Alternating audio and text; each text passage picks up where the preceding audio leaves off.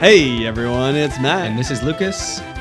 And this is Thanks for Playing, the podcast where we break down the most iconic video games the world has to offer. For those watching the live stream, you can clearly see Matt back up before he does the yelp. Solid move. Yes, from consistent feedback from Lucas and producer Sam, I have I'm loud. I'm loud. And that's where we've gotten. And I may be loud, but I think they're still thankful to have me around. Which reminds me, Lucas, happy Thanksgiving! Happy Thanksgiving! Happy Hot Thanksgiving! dog. Yeah, Oh. we're recording this just a few days before Thanksgiving. But for those of you listening to the podcast later, obviously on Thursday, it is Thanksgiving. So happy Thanksgiving to you. Yes. Hopefully you're waking up, it's your day off, and you're going to go over to your families in a few hours, and you're just listening to a little bit of Thanks for Playing to get ready for your day. Or perhaps you're falling asleep into a food coma after mountains of stuffing and turkey and whatever else people eat these days on Thanksgiving. Ham, potatoes, yams. Oof. What's your favorite Thanksgiving food item? Honestly, man, it's got to be stuffing. Really? Like, you just assume that that made it sound like it's a very obvious choice. I feel like. I thought it is. Is it? Dude, stuffing has so much utility. Okay, can you want to explain the meta of stuffing? I mean, it's great with like mixing it with any of the dishes that are typically involved in Thanksgiving, whether that's turkey, the potatoes, the yams, whatever it may be. It's perfect the next day as like its own separate dish. It's perfect as a combination for a breakfast dish. Hear me out. Wow. You get your stuffing, warm it up in a pan, fry an egg, put it on top of the stuffing, and drizzle on a little gravy. Lucas. Okay, that sounds pretty good. You're in for a good time. I've never thought about doing that. Okay. I cook. Okay. You know what? Stuffing's pretty underrated, I'd say. Yeah. For me. So you've turned me a little bit. I will have to say that if there is ham, that's my choice. If there's like honey baked ham at the dinner table, that is usually my first choice for favorite dish. But I'm just gonna have to go with a classic. Lucas's famous rosemary crockpot mashed potatoes is my favorite dish. A little bit of self-plug there. It's one you make? Yeah, I'm making that one this year for the family. Oh. And people are excited. I guess someone's got to be your own biggest fan, right? That's right. I'm excited. No, I mean, I'm good with that. My mom always said, everyone needs a fan, even if you're the fan. That's so encouraging of your mom, for sure. I'm excited because, Thanksgiving is obviously a really great time for food and hanging out with the family. Hopefully a lot of people out there are having a little bit of a different Thanksgiving than last year. I know many people didn't get to see their families. Just because hopefully more able to get together safely this year, I think. For sure. Hopefully, many people out there are vaccinated, including their family members, and are able to kind of come together and definitely celebrate Thanksgiving, get the feast out of the way, and then maybe play some games with the family. Maybe play some Mario Kart. Some games. Maybe Lucas, they'll play some interactive storytelling games. Maybe Lucas. Please. They'll play the number one. That's right, Lucas. Today, we are talking about the number one bad parent simulator, Heavy Rain.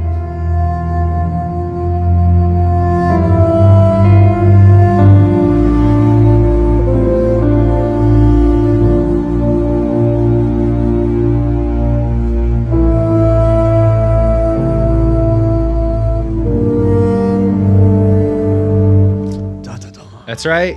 The 2019, I'm sorry, not 2019. The 2010 interactive fiction game, written and directed by David Cage, who turns out is a very controversial figure, very divisive. 9 out of 10 from IGN, 9 out of 10 on Eurogamer, 8.5 on GameSpot, 87 out of 100 on Metacritic for the PS3 Said IGN version. gave them a 9. IGN gave them a 9. I do think it is acknowledging that upon revisiting the game, because they re-reviewed it for the remaster, they gave it a 7.5. Okay. Maybe we'll go into more about what Lucas and I think it should be at as the evening continues. But before we go any further, everyone, a few things. I'm thankful for you, the audience, the people. And that's why I want feedback. I want to hear what you people think. I want to hear from you what you want to see on this podcast. You want to see Lucas and I live in a studio? Maybe we'll make that happen. I don't know. Shoot us an email, everyone. Thanks for playing pod at gmail.com. Maybe leave a review on, I don't know, Apple Podcast. Leave a review and tell Lucas and I what Thanksgiving dish we would be. Ooh, I like that. While I may I'm a stuffing guy, but I got a hankering. It came down to it. I'd be yams, sweet potatoes. Not sure about Lucas. I think he's just the turkey. He's a whole. I'm the main event. Main course. Yeah, main event. Follow us on Spotify, Stitcher, wherever you listen to your podcasts. We're on all of it. Come hang out on Instagram, Twitter with us. TFP Podcast. That's TFP Podcast with an S at the end. And check out our website. We have a website. We don't do enough with that website. We should do more with that website. Yeah. We had a photo shoot for the website. We haven't even put the damn picture. I know. Well, our photos are on the Instagram. website, so maybe that'll be our Thanksgiving post. Just the one of you and me looking all suave, just like thankful. Totally thankful for us.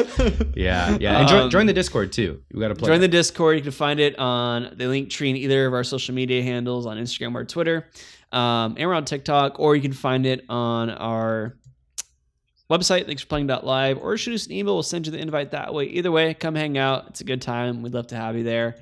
And yeah. All right, everyone. So before we go any farther, I'm going to give you all a brief rundown of Heavy Rain. It's a pretty intense story. So listen tight, buckle up. This will be lightly touching on spoilers. Well, as always, Lucas and I will try and keep the podcast as spoiler light as we can. But again, as always, with spoilers will inevitably come up, probably some major ones for this game, I imagine, so be prepared. Listen at your own caution. And Andrew Roberts in the chat, what up, my friend? Heavy Rain, first game I played on PS4. What a wild ride. It was a wild ride indeed. We will dive into that. But all right, everyone, Heavy Rain. So, Heavy Rain opens following the picture-perfect life of Ethan and his family on their son Jason's birthday. After a lovely morning, things unfold on a family trip to the mall and quickly go to shit. Jason wanders off, gets hit by a car. Meanwhile, Ethan walks away with depression and a coma from trying to shield Jason from the car that ended his life. As well, Ethan wins Worst Parent of the Year award. Fast forward 2 years, and Ethan has awoken from his coma of 6 months and is separated from his wife. Ethan is now at the park with his son, Sean, only for Ethan and then black out and for Sean to be kidnapped by none other than the Origami Killer. Origami. Yeah, hang on. It really depends. So that was like, intentional. Yeah, okay. Yeah, no one knows how to pronounce origami in this game. No one knows how to pronounce origami. Sean is kidnapped by none other than the Origami Killer with a penchant. A killer with a penchant for drowning his own victims in rainwater and targeting children exclusively. The story then introduces Jaden Norman, an FBI detective on the case, Madison Page, an insomniac journalist who knows nothing about romance, and Scott Shelby, a private detective working on the Origami Killer's case. The player plays as the rotating cast of characters of Ethan and the others and watches them struggle to find and save Sean and to discover the identity of the Origami Killer. The Origami Killer, yeah. The Origami. As you may have noticed, that was kind of all over the place, that synopsis. And I think that's a fair descriptor of this game, is little all over the place. I want to dive a little bit into David Cage. He has his own studio. They're the ones that developed this game. Quantic Dreams. Of course, it was published by Sony Entertainment themselves, but some other notable games David Cage has done. He's really defined a very clear niche for himself.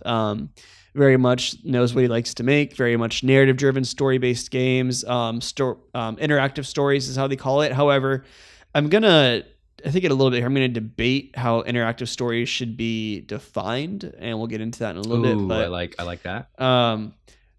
Some other notable games our friend David Cage has done include Omicron, the Nomad Soul, and more notably, he's worked on Fahrenheit, also known in North America as Indigo Prophecy, Beyond Two Souls, and Detroit Become Human. I've played all of these games except Omicron, which is pretty different from the other ones, I believe. I've played Fahrenheit, I've played Beyond, and I've played Detroit Become Human. So I'm somewhat of a David Cage savant, you might say, or an expert even. You're a fan. I'm a fan. And I'm questioning where that fandom started. But yeah, he has a very clear genre. He likes being story-driven games where you get to build your own choices out and do your own thing. Very similar to another game we did for the podcast very recently, actually. Until Dawn. Until Dawn. So, Lucas, David Cage, what do you think? Yeah. I mean, are we just gonna go straight into it? Yeah, I mean, unless you have anything else you'd like to preface with. No. I mean, to me, with Heavy Rain, okay, like when it comes to quote like story-driven games, I think story-driven game is like a pretty loaded term.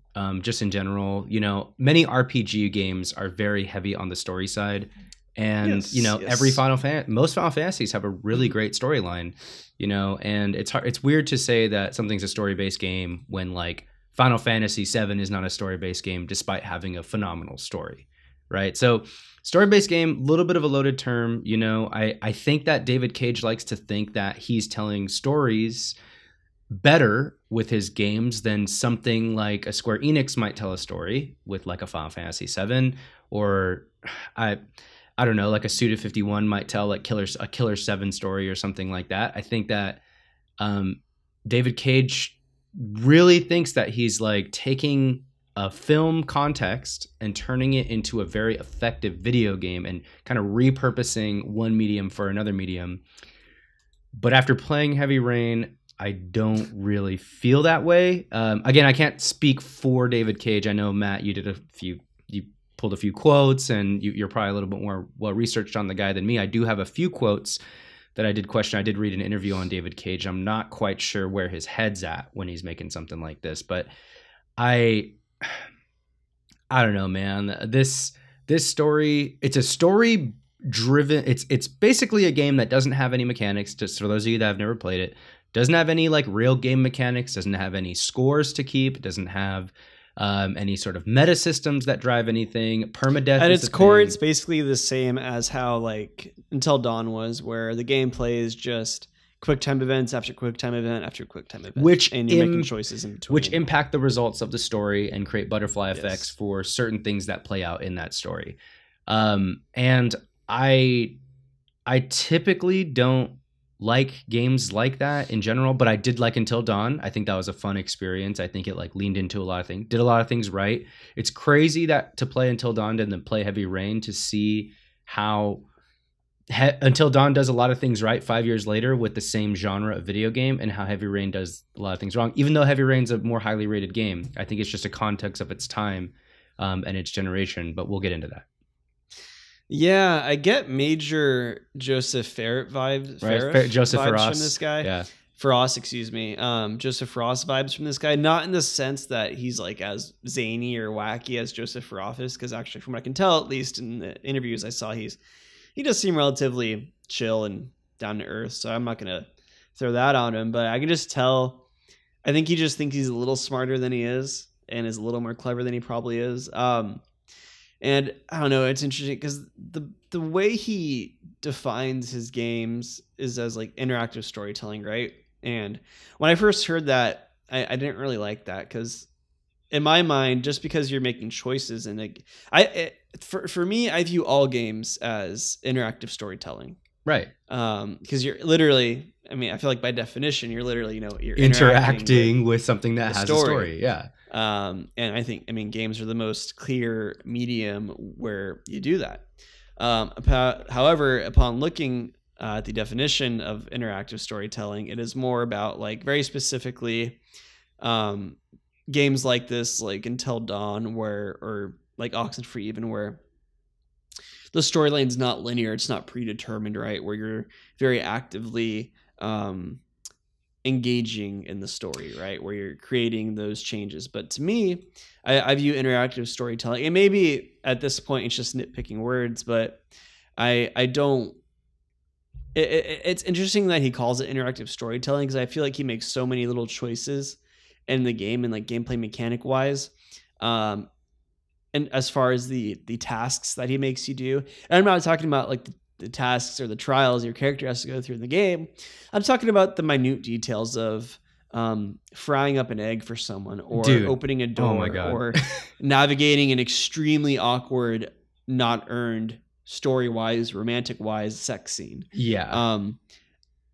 That, including things like that for the sake of storytelling, makes very, for the sake of your genre of interactive storytelling, and for the sake of all these random little quick time events, doesn't really work. And it just creates a game that is just awkward, I think. And exactly. It's weird. And, you know, it's crazy, Lucas. I know I mentioned this to you already, but I had great memories of playing this game, actually. Yeah, this is your second playthrough, right? This is my second playthrough, and I was actually very excited to jump back into this. And upon replaying it, I was just kind of blown away. I was just like, this game is not how I remember it, simply put.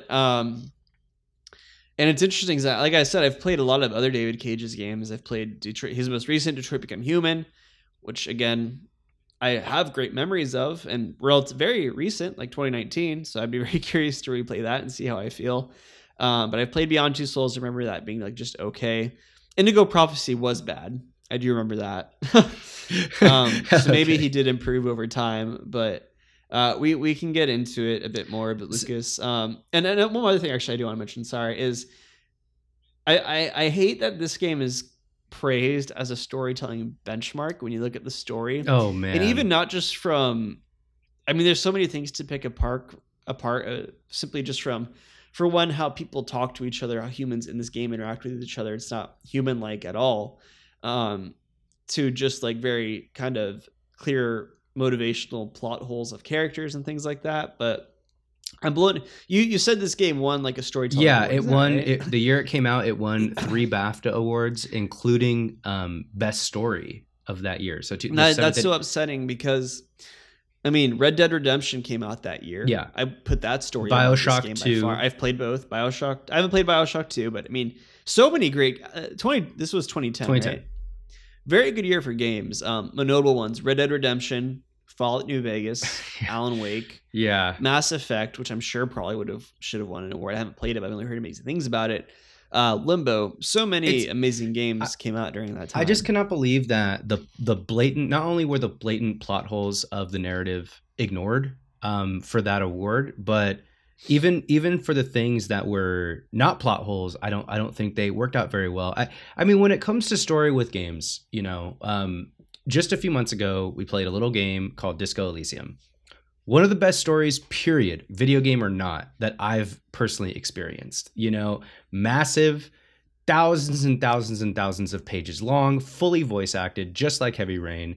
Like, how are we as a gaming community setting the bar when it comes to story? Even before Heavy Rain came out, you know, if you want to compare like games that were, you know, a little more quote primitive than something like a Heavy Rain, like I said, you have like Final Fantasy VII, you have like complex storytelling going on in like any other like visual novel stuff, like even Phoenix Wright, even like, I mean, Chrono Trigger, Final Fantasy VI, like there's so many RPGs that were telling phenomenal stories with a lot of depth, with character development, no voice acting, but like, I don't know. It's weird that this became like such a standard for storytelling, when to me, if you took this story and plopped it, again, like there's a lot of interaction and there's like a lot of different places that the story goes and different results. If you just plop Let's pretend you plopped every main choice, most popular choice into like a game, or into like a TV show or a movie, it would feel like kind of a Law and Order episode, maybe. I mean, it has too many plot holes to even be that. To me, it just was not the caliber of story that I was really looking for a game that's supposed to be all completely story based and all about story. But beyond that, the interactive drama thing, and sorry, Andrew, I'm reading your I'm reading your chat. Andrew had a very funny comment. My mom walked in when I was playing this game, and it was hard to explain the point of it. Okay. I'll respond to that in a minute. In terms of the story, it's one thing to say or categorize a game as like an interactive drama or a heavy story-based game, but when the interaction, I'll point out a very specific example. There is a point in the game where you bust into a mansion, you kill 20 dudes with 20 bullets, and the only piece of interaction is me clicking one button on my keyboard to kill those guys. Okay? So guy pops up, I push W, kill him. Guy pops up, push W, kill him. I do that 20 times in that scene. At what point is this an interactive scene where I'm making decisions, or is this just a freaking cutscene? It's like, it's a movie with extra steps. It's a scene from a TV show with like me mindlessly pushing a button. That's not fun. That's not really interactive. It's like, it doesn't even create any sort of extra choice I could make. There's some scenes in this game, some chapters where if you completely fail the QuickTime event, it doesn't matter. If you say no to X, you still get Y. There's some choices that mean literally nothing in this game. So I don't understand how we can call it like something that you actually have control over, except for the points where you can possibly die, which are based on you pushing a button at the right time, not based on choices. Yeah, and I think some previous listeners of the podcast, particularly people that listen to Until Dawn, might think we're being hard on this kind of game so far. But I mean, I think something important to acknowledge with Until Dawn was a lot of the mechanics in that game that decided whether you died or not were, it did have a lot of kind of bullshit QuickTime events like we're describing here. However, it also had a lot of actual like actions you were participating in. Like there were multiple points where I had to actually use my controller and aim my gun at like one of the drama. They're called. Real tense. I'm gonna die unless I aim and shoot this guy, which this game had done. Or like a very cool thing where they took advantage of the motion of the controller, where you have to literally sit still with the controller. Then if you move too much, you get caught by the demon things. I forget what they're called, dingoes. Wendigos. And how about this? Yeah. In Until Dawn, at least leading up into the points where characters could die, you made choices on, is this character gonna walk off with this character? Is this character gonna sit here and potentially not be at risk to get killed? Like Heavy Rain doesn't even set up certain scenarios to lead to a possibility of getting killed or not getting killed. You just are forced into a funnel where you go do the thing that you have to do now, your QuickTime inputs, and if you fuck up your QuickTime inputs, you can die. That's what the game is. On top of that, it's like, for some reason, you just fight a guy like every other scene. I don't understand like why we keep having to fight people for no reason. Yeah, it wasn't great. First impressions overall, though, Lucas. I mean, before you realized how you really felt, how did you feel? So this game, to me, I'll just give a short history of the context with the game here is I did have like friends that played this game in high school that had PS3s. I did not have a PS3 in high school. And, I think I had a lot of friends that played this game and really enjoyed it. I had friends that like came to me in school who were like, oh, I'm playing through this really cool game called Heavy Rain. And it's always just kind of been on the back burner for me. And I mean, as I played it, I was kind of reluctant to dive in just because we had just recently done a similar game in my head, which was Until Dawn. And then as I played more Heavy Rain, it just kind of dawned on me that a lot of things weren't really making that much sense. And I wasn't that blown away with the interactivity levels of the game. I thought that a lot of them were very arbitrary. A lot of them pretty rudimentary. A lot of them were very rudimentary. I mean, there's just this part where you like put out plates for the dinner table for the kid's birthday party, and you're putting out the plates, and you have to do the input for every plate. The plates are in the fucking living I know that was weird. 0 sense. I don't know why. I don't know what David Cage was thinking. I don't know if he'd ever been in a house before or whatever, but I don't know who puts the nice plates in the living room. But when you put the plates down on the table, you do a separate input for every single plate. It's just a forced way to make you do something during what would otherwise be a cutscene. So when I started kind of realizing that this is what the game was going to do to me, which was just like every little interaction, no matter how small, you were going to have to do an input for, I was kind of like slowly backing out of that. that's kind of where my initial thoughts on the game lied. And then as the story unfolded, I think in the last like half of the game, it started kind of falling apart narratively. And then when the reveal of who the Origami Killer is finally shown, my jaw dropped at how lame that was, and I kind of just was upset and really checked out on the game. Yeah. Yeah, I don't know.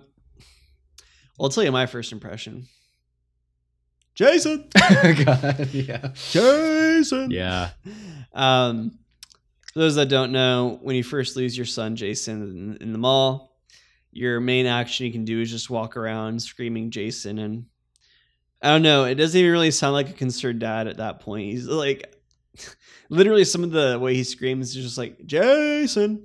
Like it, I don't know, very, very odd voice acting and direction choices. And very like out of like not the way you would sound, I think. Just completely out of like the emotional like level, very out of place for me. Yeah, and I mean, I kind of had a general idea of what this game was about already. I'd played it years ago, and I will say that I was actually a bit surprised in the beginning. I did not remember how bad of a parent Ethan was. I did not remember. I thought Jason got kidnapped in that scenario. I totally forgot he died, and Sean was actually the one that got kidnapped. Totally forgot about that. And yeah, it was just I was also very blown away in the beginning by the monotony of the tasks you have to do. And there was literally almost a point where I was like, am I going to have to look up a guide to find the fucking plates? Like, I was like, I'm in the kitchen. Where's the plates? Like, where else would they be? And then after like 10 minutes of me wandering around like an idiot, she's like, my wife just goes, oh, come on, Jason. They're in the living room where they always are. Or Ethan, I'm like, what? Like, no, that's... Why'd you take me 10 minutes to tell me that? And yeah, it's just a weird game. It's a dark game and a bummer game too. I mean, your kid. Well, we're kind of poking fun at how shitty of a dad Jason is, or Ethan is, excuse me. But also, it's very sad. Jason dies very early on. His kid after that, Sean, is very clearly like also depressed, traumatized, and not really connected to his father anymore, and traumatized. Ethan is beyond fucked mentally, having like blackouts and having to go to therapy and just depression. He doesn't have any blackouts after his son gets kidnapped, by the way. Just want to point. I just want to point that out. I forgot about that. And God, I'm just going so in. And the asthma from Scott just goes away. Just doesn't. Yeah, it's not even a plot point. It's just there for no reason, actually.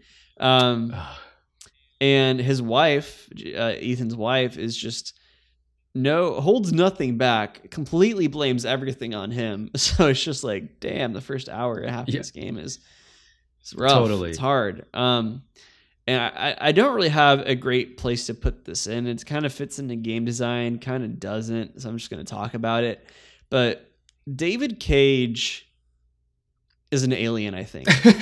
That's your take? I think David Cage is an alien. I think he watched like a couple episodes of Law and Order, maybe watched a sitcom, maybe watched a season of Friends, season 6 maybe, and maybe watched a couple soap operas.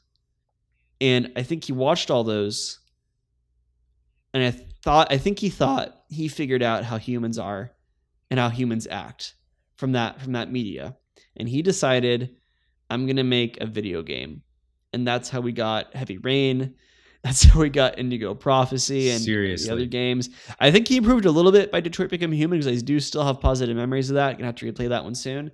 But yeah, I mean, the way people interact together in this game are not how people interact at all. It's like a very badly written script being performed by very bad actors that don't know how to act natural. And to be fair, acting's hard, but I mean, shoot, when these people are getting paid for it, I expect to, like, come on, you know? Well, and it's also voice acting more so as well. And to be fair, it's the direction they're given, but I mean, the voice acting like doesn't work with any of it. It's rough. And these people are interacting as if it's just not how humans interact, and they have these romances in the story that aren't earned at all. I mean, one of the main romances is between Ethan and one of the characters you mentioned earlier, Madison, Madison. and the romance makes zero sense. The only reason Madison tries to get close to him in the beginning is because she's an investigative journalist.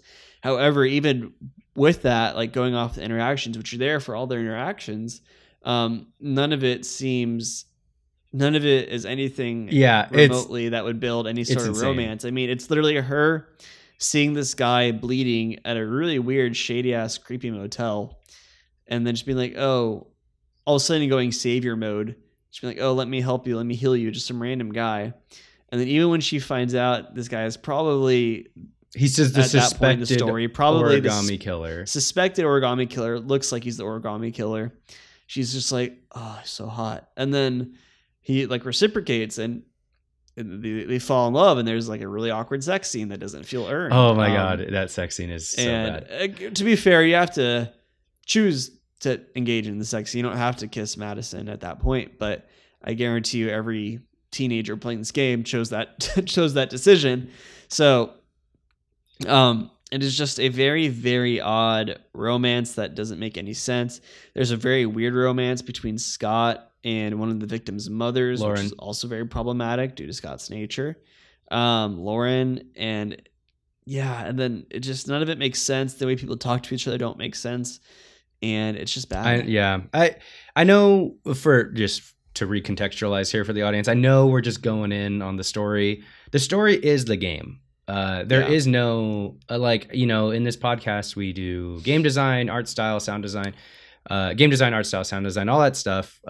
But this game is the story. There is not really any real game design in it, less than some other interactive drama games like Until Dawn had systems in place, had like objects you can find, had extra stuff, had like a higher degree of interactivity in real game design, exploration even, one might say. And this game doesn't have any of that. This actually is a very linear movie, TV show plot disguised as a video game is the only way I would describe it.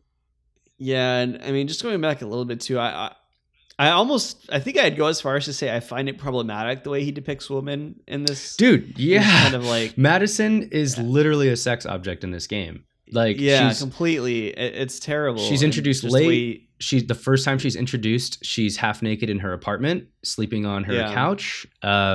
Every other time after that, she's introduced the first scene half naked in her apartment, and then she takes a shower and she's naked in that shower scene, and then gets attacked by people in her own apartment in her own house. It's like a total rape fantasy thing going on the very first chapter with this girl, and then she leaves and goes to a motel, and then like she's all of a sudden like the nurse for the main male character. She's literally just supposed to be like this kind of female savior nurse. She had pretty much no reason to be in the story. Yeah, exactly. She didn't have a reason. And oh man, she does all these things for Ethan too, like goes on all these crazy investigative trips, and there's no reason anyone remotely in their right mind would ever help out a person like this and risk their own life after they've known them for like less than a day. Exactly. And I'd be less upset if I hadn't played any other of his games, but I remember I don't know if it was as egregious as it is in this game, but there's a very similar romance in Indigo Prophecy between two of the main characters that's just very same thing. I think, at least the way I remember it in that game, I will say at least I remember the girl character having a much more prominent role, not just being kind of a sex object per se, but I just remember like at the end of it, the two characters, spoilers for Indigo Prophecy, the two characters get together and they're like, oh my God, I love you too. And just like, again, there's like a sex scene. And I just remember, and I'm like in college, and I just remember I'm playing this game and I'm just like, what? Like, why is there a sex scene right here?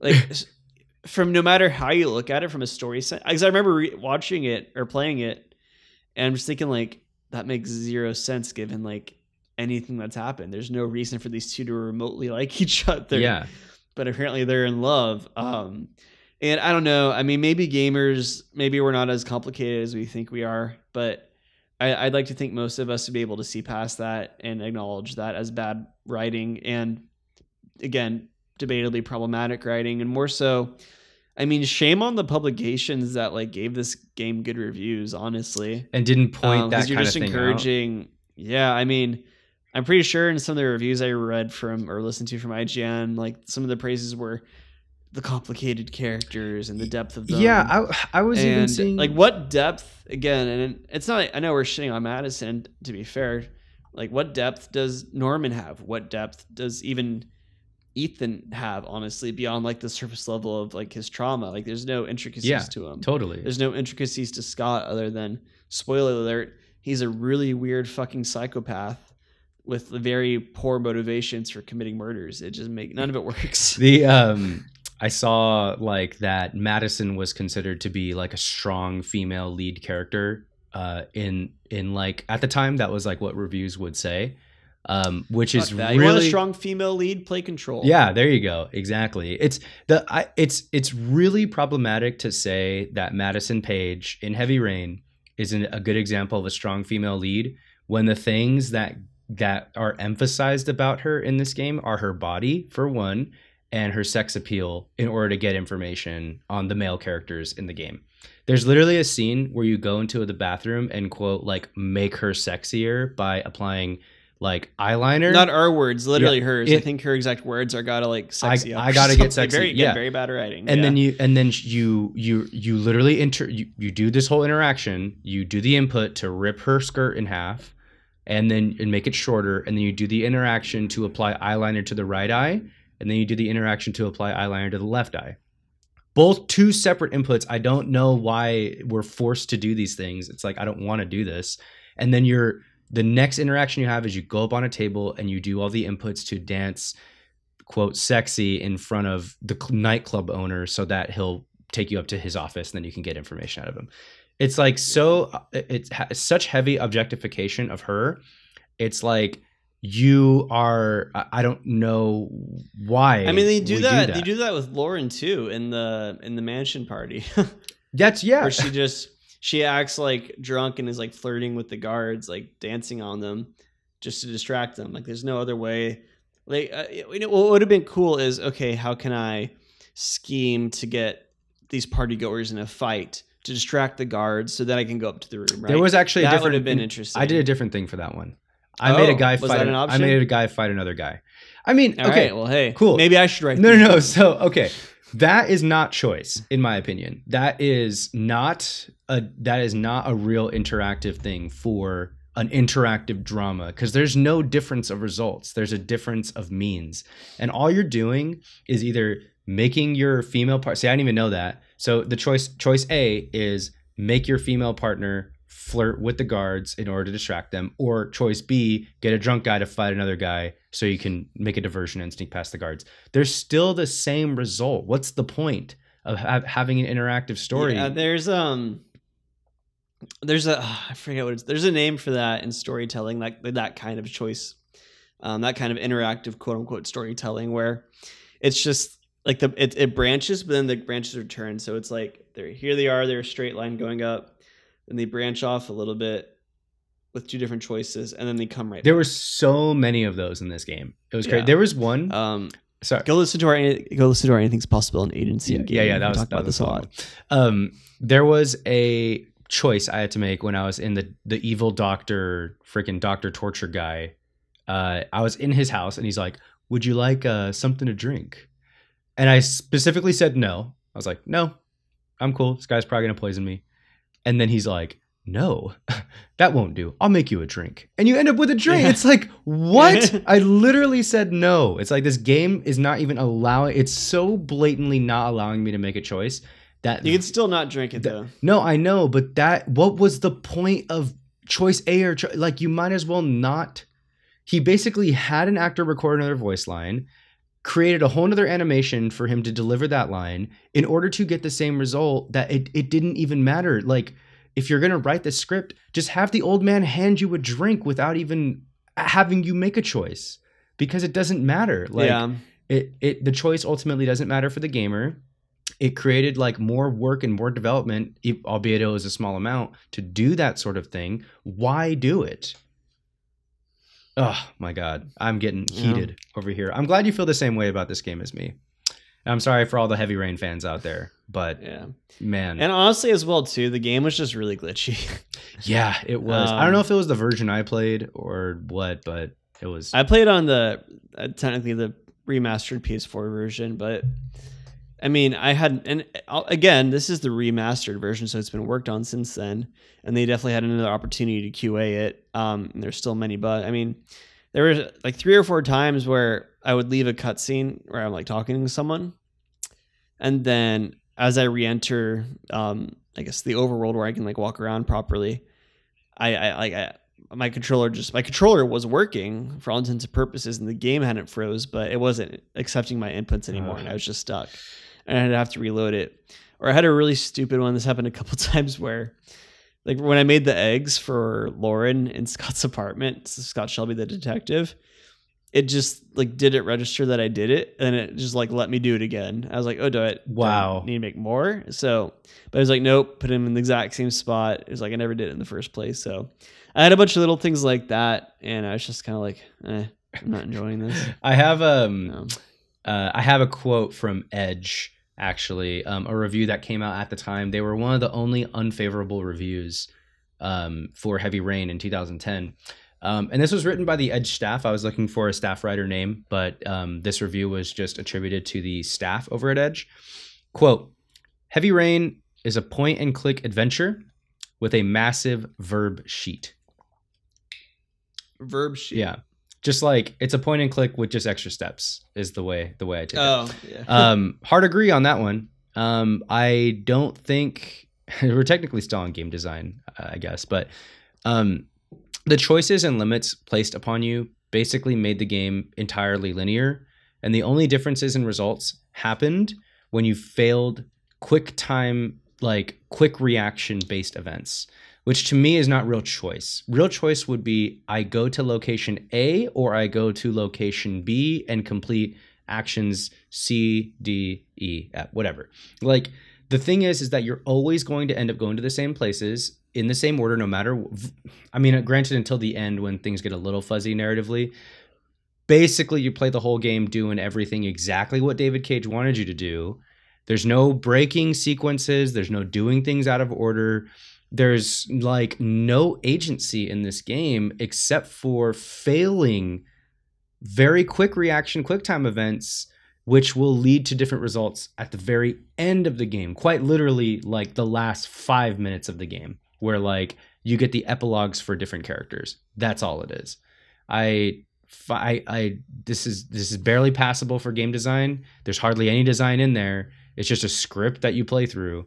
And it's not even a good script. I don't know what else to say. Yeah. Okay, we got to move on to the other sections. I know we're kind of touching on every section at once, but yeah, we can move on. I mean, yeah, that was game design. Art style.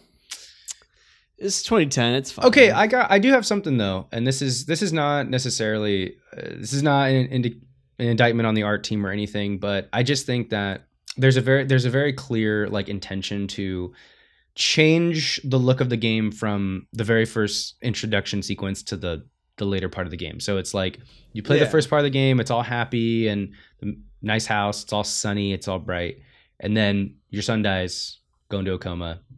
Now it's rainy, and it's just permanently rainy. Everything's gray. Everything's gray, dark. Permanently drab. The thing is that if 10%, 5% of your game is bright and sunny and green, and 95% of your game is drab and rainy and urban, you just have a 95% monotone game with 5% of contrast to it. It's not real contrast. Like, it's just the beginning sets a like, it's kind of level sets a little bit, and then we get that switch. And when it does switch to the moody, rainy atmosphere, it's like, oh, dang, okay, let's go. Like, this is the world, we're entering it. And then the whole game is that way. There's no other way to recontextualize yourself artistically, where you're just like, oh, this is just now the look of the game. And almost, it's just not the right level balance of like contrast for me in terms of the art style, because I know what they're trying to accomplish, but it starts fading away very quickly after you're just in the rain for what feels like 10 hours. You know what I mean? Yeah. That- Yeah, it's not. I mean, yeah, and it's like you said, when you open with that, and then it just puts you in that. There's no way to get out of that like dreary mode. It's not a stylistic choice; it just is. Your right? game is just a dreary. Yeah, there's no contrast there. Yeah, and I mean graphically, I think it probably looks fine for 2010, but it's not great now, obviously by today's standards. Can't fault it for that, but can't fault it. I think honestly, I'm pretty sure at the time graphically it was very, very well renowned. So I'll give it that much, I guess. Did I have anything else I wanted to touch on art? No. Sound design. The voice acting, I mean, was terrible. You can speak to that a little bit more. However, I did actually like the soundtrack. I thought it was kind of like a fun LA Noir vibe almost that I enjoyed personally quite a bit. I liked it a lot, and I got a cool quote, or not a quote, but a fun fact. It was composed by Norman Corbelli, and he was specifically instructed to represent the character's point of views via music. I saw that. So he specifically had a piano for Ethan, chamber orchestra for Madison, a symphony for Norman, and then a brass and flute band for Scott Shelby. So I enjoyed all that personally, and I think a lot of people would as well. And they recorded it at Abbey Road Studios. That's cool. So shout out Beatles. Cool. All right. Sound design, I guess I'll just give my 2 cents here. Yeah, I agree with you. Voice acting was pretty bad, except for a few key performances by some people. I think Ethan did have a few moments where he shined through during the trials, specifically when he cuts off his own finger. I was like, in that trial, I actually thought his vocal performance was like, oh shit, okay, that was cool. It was a very simple trial. It was super straightforward.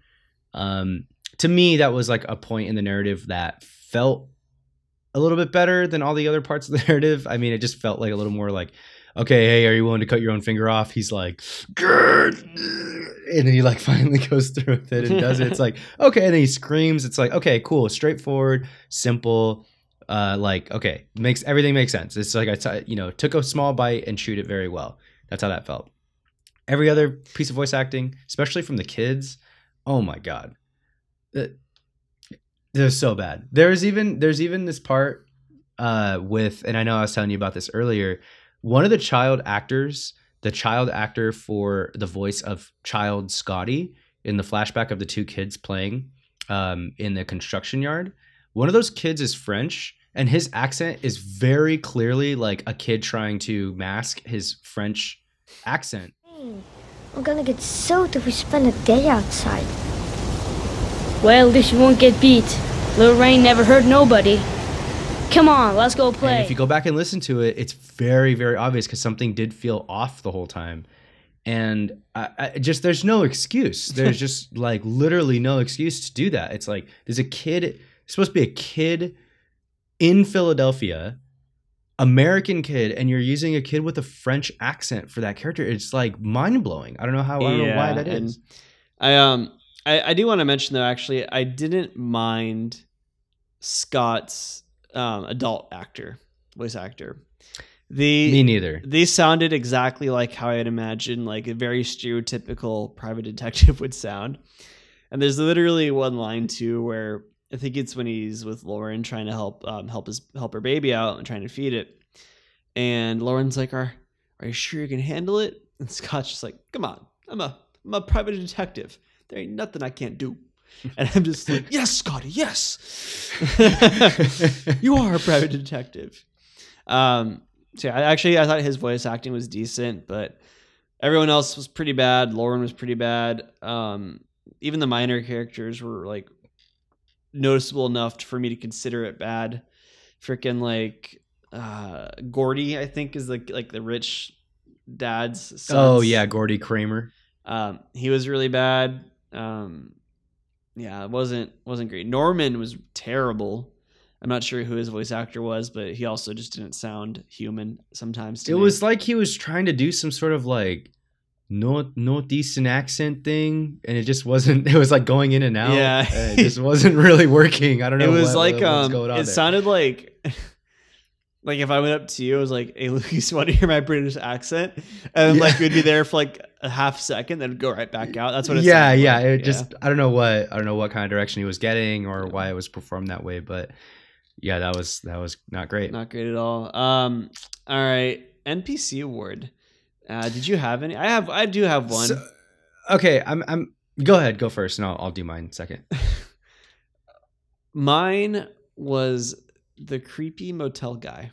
Okay, I'm gonna mention him, but go ahead.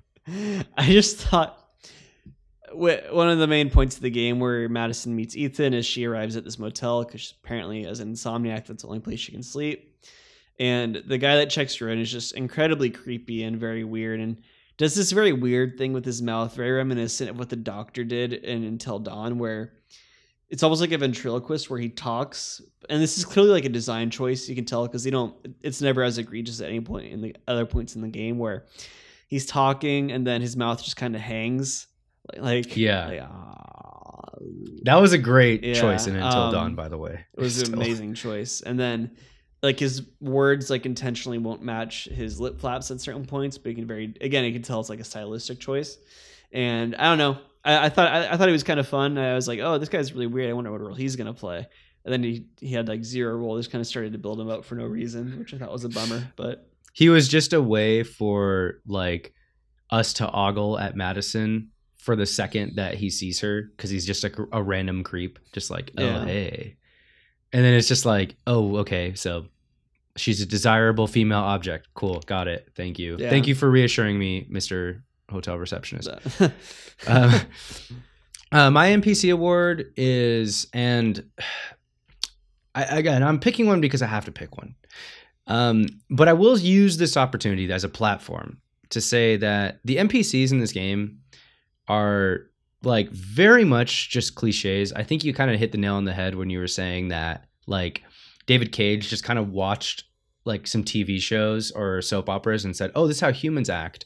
And then just said like, oh, like a sleazy motel receptionist. Like, of course he's going to like ogle the woman, right? Like, let's just make him do that, right? Or it's like, oh, of course this badass cop is going to like jump to conclusions about Ethan being the origami killer. And they do. It's like these characters that was are also just so another short-cutted. thing. They couldn't decide on how to say origami. It was either a cop or like someone with a really heavy like New York or like Philadelphia, Boston accent. Be like, it's the origami killer. We got to catch the origami killer. It was so bad. It was so insane. Origami killer. You know? Yeah. I got a kick out of how much Lieutenant Blake though emphasized origami. He did. But the NPC I will choose, just because I have to, is going to be, I forget his name, Gordy Kramer's son. Really? Who we think is, I like him because I actually think that they tried to do some weird psychological depth to him as like a legit crazy person. Like he felt crazier to me than any other quote crazy person in the game, because he's like very clearly infantile and stunted because he's like watching a cartoon while two chicks are like making out next to him on a couch when you meet him. The cartoon on the screen is like morbid in a way because like chickens are getting their heads cut off in the kitchen, and like he's also like cheering on the bodyguards fighting Scott in that whole fighting sequence. So I thought that with what they had, that character was actually insanely well developed. I wish they did something more with him, or maybe put a little bit more, the same amount of care into the other characters where they were like creepy or weird, but they also like were there was very clearly a psychological reason behind it, or an implied psychological reason for their insanity. But that was pretty much the only character that you felt that with, and he was such a throwaway. He was in one scene, it didn't matter. Because even in those brief moments you meet him and his clear like nuances, of course he's like that, right? Because he is a spoiled brat probably his whole life, grew up as daddy's little boy, had everything he ever wanted. So of course, like if someone's going to be crazy, that's how they're going to turn up from those circumstances. So yeah, they say all that without saying all that. Yeah, that's what's cool. Yeah. All right, companion piece pick. Companion piece pick. I have a companion piece. I am going with Seven by David Fincher movie. Okay. And okay, cool. for none other than the reason that it's a detective movie and it's actually good. It's a very good movie. I highly recommend you check it out. Pretty dark as well, actually. Very dark. Very graphic as well, but very, very good movie. David Fincher is sick as hell. And Brad Pitt, can't go wrong. Yeah. All right. Love it. Love the choice. All right. I don't have a companion piece pick. Instead, I will also use this as a soapbox, if it's all right with you. I got something for you, though. Something I think you would actually appreciate, and some of our literary-minded listeners might also agree with, or get a kick out of. For those of you that know, mystery as a genre, mystery as murder mysteries specifically, as a novel style, are fairly new in terms of like literature. Right. They're really about 100 plus years old, in the modern era of like crime and investigation and police, have the detective novel and the detective story really shine through and become one of the more popular genres in TV and film and all that stuff. Right. And in the early part of the 20th century, there were a lot of writers writing very well-known, very famous detective stories, Agatha Christie and Sir Arthur Conan Doyle, kind of setting out a lot of framework for what makes a really great detective story or murder mystery. There's a very famous set of rules that is out. S.S. Van Dyne's article on the 20 rules for writing detective stories. I'm not going to read all 20 here, but I want to read some of these to you, Matt, and ask you if this game as a mystery story is breaking the rules here. Now, to be fair to Heavy Rain, it's weirdly not a mystery. It's more of like, because there is a dead body, there is a murder investigation, but it's more of a kidnapping story. It's slightly different. Which is why it's in this weird middle ground, I think, where the kid that shows up dead in the first scene where we meet Norman just gets forgotten about. I think we all just forgot about him, which is pretty great. There's like supposed to be an active murder investigation happening because a dead body shows up at the beginning of the game, but none of it matters because it just serves as a jumping off point to find the kidnapper of a kid, if that makes sense. It's a very weird narrative thing that gets completely overlooked. Anyway, rule number 1. Matt, S.S. Van Dyne's 20 rules for detective stories. The reader must have equal opportunity with the detective for solving the murder. All clues must be plainly stated and described. Does that happen here? Repeat it. The reader must have equal opportunity with the detective for solving the mystery. All clues must be plainly stated and described. No. Okay, next one. No willful tricks or deceptions may be played on the reader other than those legitimately played by the criminal on the detective himself. No. You're literally tricked as the audience in Heavy Rain, might I say. Okay. Number 3. There must be no love interest in the story. To introduce amour is to clutter up a purely intellectual experience with irrelevant sentiment. Well, no. Number 4, the detective himself or one of the official investigators must never turn out to be the culprit. This is bald trickery on par with offering someone a bright penny for a $5 gold piece. It's very old rules here. The culprit must be determined by logical deductions, not by accident or coincidence or unmotivated confession. To solve a criminal problem in this fashion is like sending the reader down a deliberate wild goose chase, then telling them after they arrived that they have failed. Dang. I think I can go on. There's a lot of rules here, and I encourage the listeners out there to check it out. But as far as mysteries go, which at the core this game story is supposed to be, it fails on a lot. And again, these are quote rules to writing great mysteries. Breaking the rules is fine if you do them right. Blah blah blah. We all know the gist. But there's such blatant disregard for what a good mystery should turn out to be The fact that the main investigator of this story turns out to be the culprit is so whack. Yeah. And the fact that you don't really learn it through actions that you take, it kind of just gets revealed to you this really like heartless way. It actually gets revealed to you through flashback, which is just insanely heartless to me. It as a mystery story full through, it does not really hit to me. So that's the companion piece pick platform, and I'm gonna die on that soapbox. I enjoyed that. Thank you. That was nice. And we can kind of talk about that a little bit more nitpicks actually too. But favorite moments, not really many, but I have one. All right, let's hear it. When Jason got run over, because it surprised me. That's not what I remembered happening. I was like, oh, look at that. So that's my favorite moment. Not for the kid dying, to be clear. Not for the kid dying, but because I was like, oh no. Like, yeah. So okay. Love it. Favorite moment, I'm going to go with the drug trips. Just multiple favorite moments. The drug trips by Norman. Thought those are pretty cool. I liked sort of the feeling of like the camera shaking. I like the visuals of it. Or you mean the withdrawals rather, right? Sorry, yeah, the withdrawals, not the drug trips. Although he is kind of tripping, he's like hallucinating straight up at some points. Yeah. Well, he's not necessarily having a drug withdrawal, but just kind of thought those are cool. They were like the perfect amount of time. They didn't last too long. You had a choice of whether to take drugs or not take drugs, so it actually felt like you were, making a choice. You know what I wish though with that too is I really wish that kind of what you were saying earlier, that they just fleshed out his character more. I would have loved to know the reason. Why was he addicted to these drugs, right? Is there... I know, I love how he's just addicted to drugs. Should we be rooting for him to get off these, or is he just some guy that randomly was like, oh, sick, trypticane?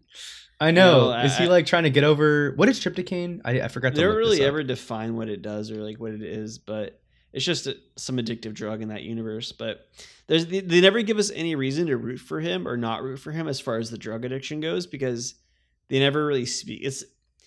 It's literally just there as a reason for David Cage to throw drugs into the story mix. Totally. It doesn't really serve any...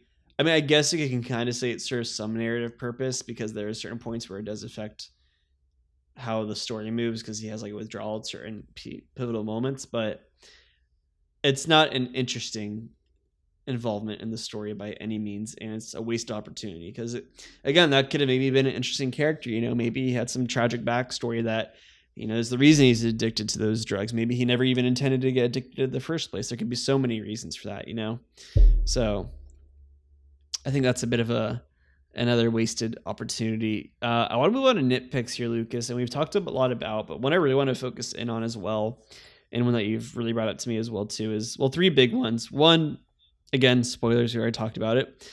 Detective Scott Shelby, who you play as much of the game, is actually the killer, the origami killer. I want to talk about Scott's motivations and why it's awful. I want to talk about, and you brought this up to me, why the trials make zero sense. And 3, the reveal of the killer and how it just outright tricks the audience and how shitty that is. Yeah. So I just want to dive into the motivation a little bit. So everyone, Scott's backstory is grew up in, very terrible. Obviously grew up in an abusive household with a very abusive alcoholic father. Terrible stuff. Not trying to downplay that at all. And one day to get out of the house while his dad's having an alcoholic episode, him and his brother John, they go and they're playing around the construction site, which is where their trailer is, which is an odd spot for a trailer, regardless of the situation, I think, but whatever. And they're playing around, and then it's raining heavily that day, and John ends up getting stuck in a pipe that's raising with water due to the rain, and Scott has to go find help. No one's around, of course, so he goes to the dad. Dad is just pissed drunk, doesn't want to help, so unfortunately John ultimately dies while holding Scott's hand, I believe. And somehow this motivation, this event, while traumatic to be sure, it would be traumatic to anyone, this event leads Scott to, and maybe he did more when he was younger or in his earlier 20s and 30s, I don't know, but Scott looks like he's around the age of 50, maybe even leaning into his 60s, this leads Scott to all of a sudden to decide at that age point to start murdering children by drowning them in rainwater. And by only giving the children the chance to live by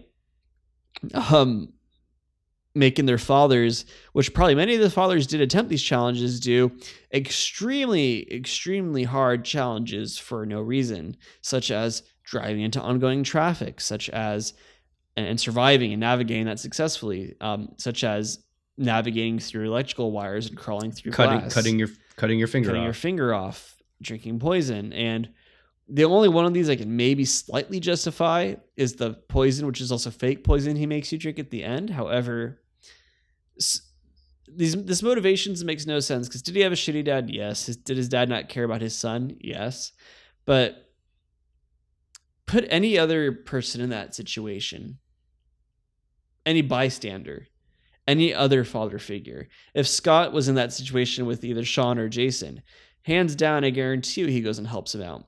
Any of the fathers that's their kid, they probably go help them out, right? They're not like picking necessarily abusive people per se. So it's disappointing to see, because his trauma does not justify the motivations for those murders, no matter how you look at it. And even when he's confronted about it, Scott, when he's confronted by Ethan, Scott just goes, "You have no idea what it was like for me. I had it hard too." And that's like the end of like their moral battle, right? And again, I'm not doubting Scott had it hard after his brother died very tragically, but forcing dads to do insane challenges to try and to have the opportunity to maybe save their sons doesn't tie into trauma of you having a very shitty, abusive, alcoholic father. It doesn't. Not at all. I agree. And also, it's like, the trials are life-risking trials, right? So the first trial is to drive into oncoming traffic. So you're saying that the origami killer believes that if you drive into oncoming traffic in order to save your son, then you're a good father, right? So you do that, almost die, and then you got to do the next trial. It's like, what? Like, that trial, if you die, means you can't do the other trials. Yeah. So the only one that is kind of justifiable is the poison one, because it's the ultimate sacrifice to save your son, but you don't actually die. Like, that's the only one that's slightly justifiable. The cutting the finger one off makes sense to me too, though, because it's a self-harm. It's like, are you willing to go through the pain of doing it to save your son? That makes sense to me, like, as far as the context of it all. But if the first trial is driving through oncoming traffic and you die, then your kid's just going to die too. So they imply that there was like a husband that got a shoebox and then left. This is actually Lauren's husband. Got the shoebox, left, and never came back again. So he died, right?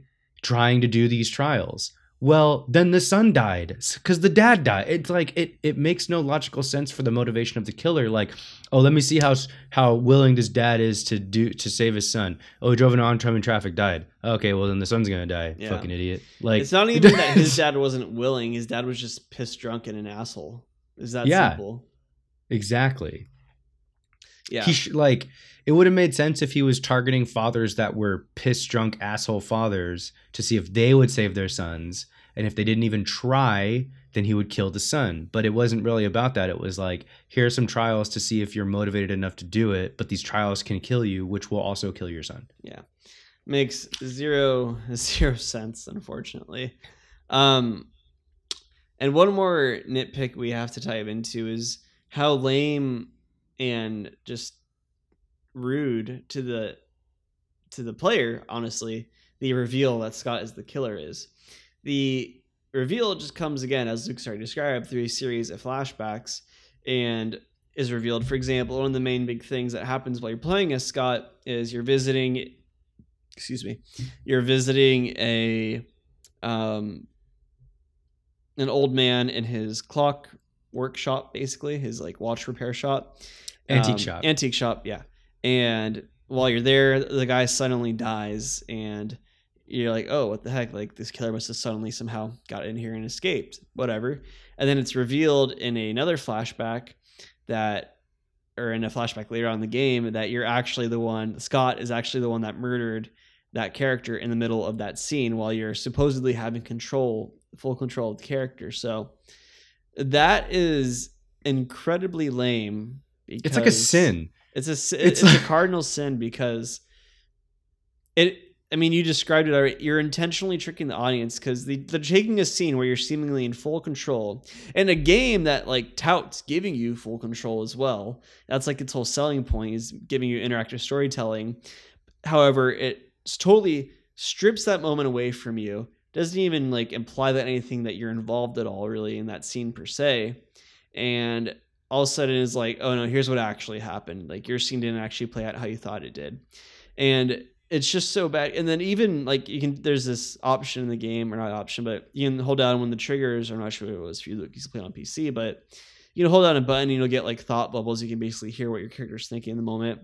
And then like as you're looking over the dead body, Scott's like, oh, poor guy, he didn't deserve to go like that, like showing sympathy and things like that, being like, oh, who did this, and it's just a very, very lame trick, and a very, very lame way to try and fit in, justify, or showing that, oh, there were hints the whole time Scott was of course the killer. And where there were maybe like really small hints, there's a certain point where he talks about typewriters and he has one in his office, but there wasn't, it wasn't enough to justify. There was no it didn't make sense as a payoff. I got a quote for you in relation to this. So Eurogamer interviewed David Cage when the game came out, and the first thing they ask him is, I guess you must have done a lot of focus testing of the game. Did you find that people worked out who the killer was before the end? David Cage says, no one. 70 people did the user test. None of them found out who the killer was before we reveal it. That's bad. Well, of course they didn't find out who the killer was. You literally like set up a scenario where it's impossible to deduce it as an audience because you give an alibi outright to the murderer by not showing in the moment that he killed a guy.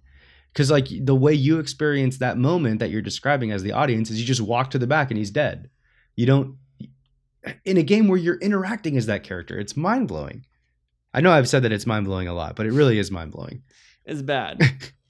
Yeah. It's really bad. Anyway, are you done with nitpicks? Yeah, we've torn into this game quite a bit. Yeah, I think I have a lot of nitpicks. I think I've kind of gone through them throughout the episode here. Talked about the asthma thing. That was weird. Scott Shelby doesn't reload his gun once after shooting it 20 times. Kind of weird. 20 bullets, 20 people instantly dead. No asthma. Doesn't make that much sense. There's just an evil tortured doctor in the game. I guess this game came out a little bit around the Saw era of movies, and they just want to throw that in there. This game is like a really shitty Saw.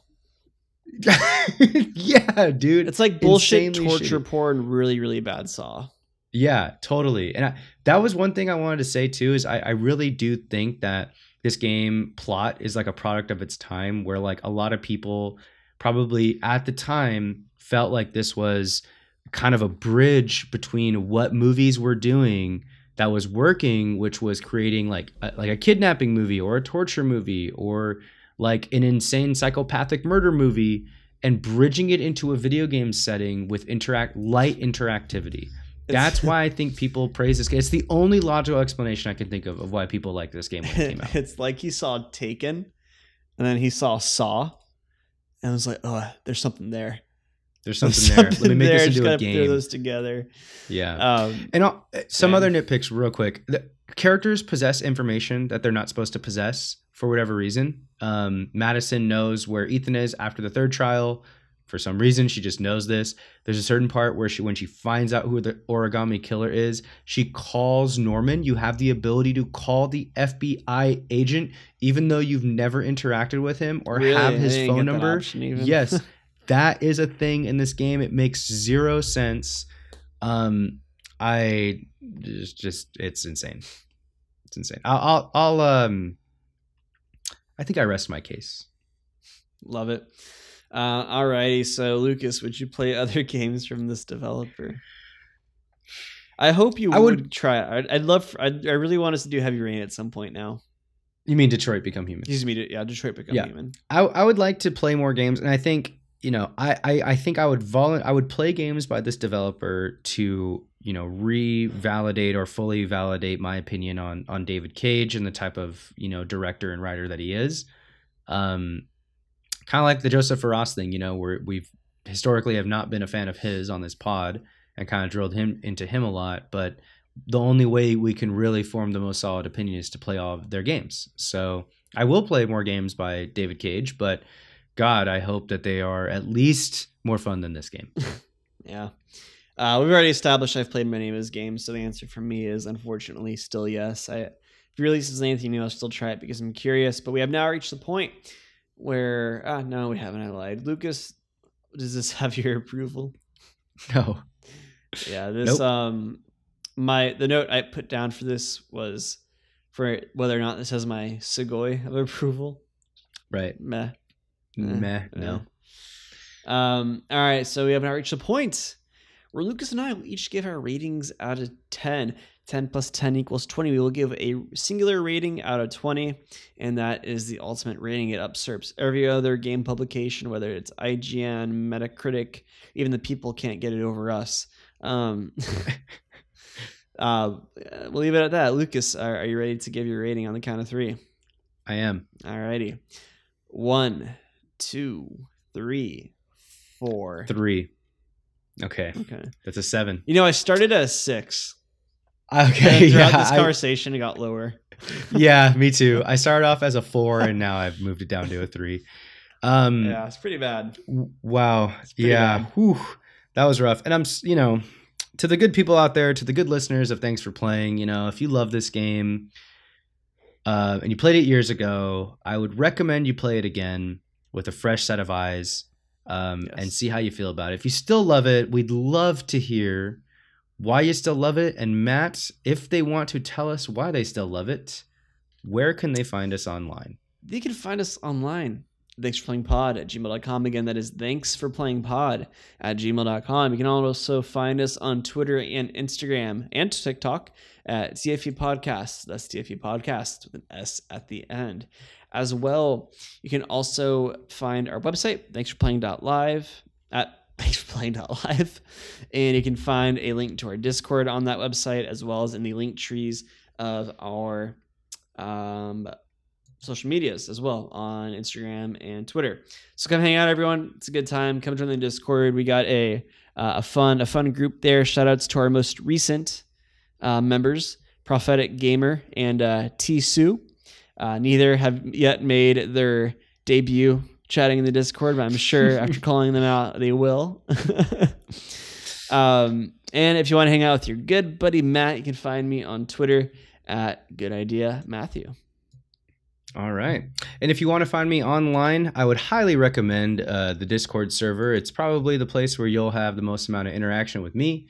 But you could also follow me on Instagram at GoodIdeaLucas. And Matt, I just want to kind of point out to the audience here, we do have a little bit of fun interactions going on in the Discord. Every Monday, we are now doing Super Metroid Monday, where you will be given a venue on all of your video game hot takes. Yes. Today was the first week where we officially did it. First day we officially did it. And we got some pretty hot takes in here. Mine, I'll just shout out mine just for the super hot take of the week. The best Zelda game is Majora's Mask. Part 2, Skyward Sword's a bad game. That's Lucas's hot take for the week. Listen for the podcast for more. Love that.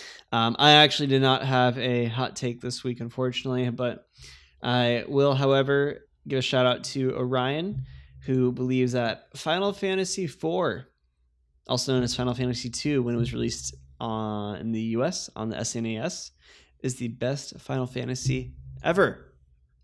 Hot take, Orion. Super hot take. Our good buddy Mickey is not a fan of Skyrim, which I was upset about personally. And Dragoon, good old Dragoon, Tauren and Pokemon left no one standing, woke up and chose violence.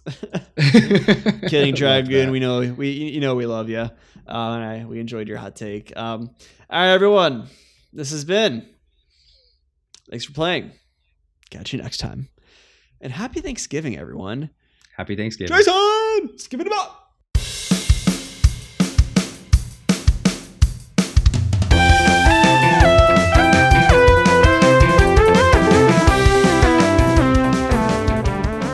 Thanks for Playing is a production of Good Ideas Only.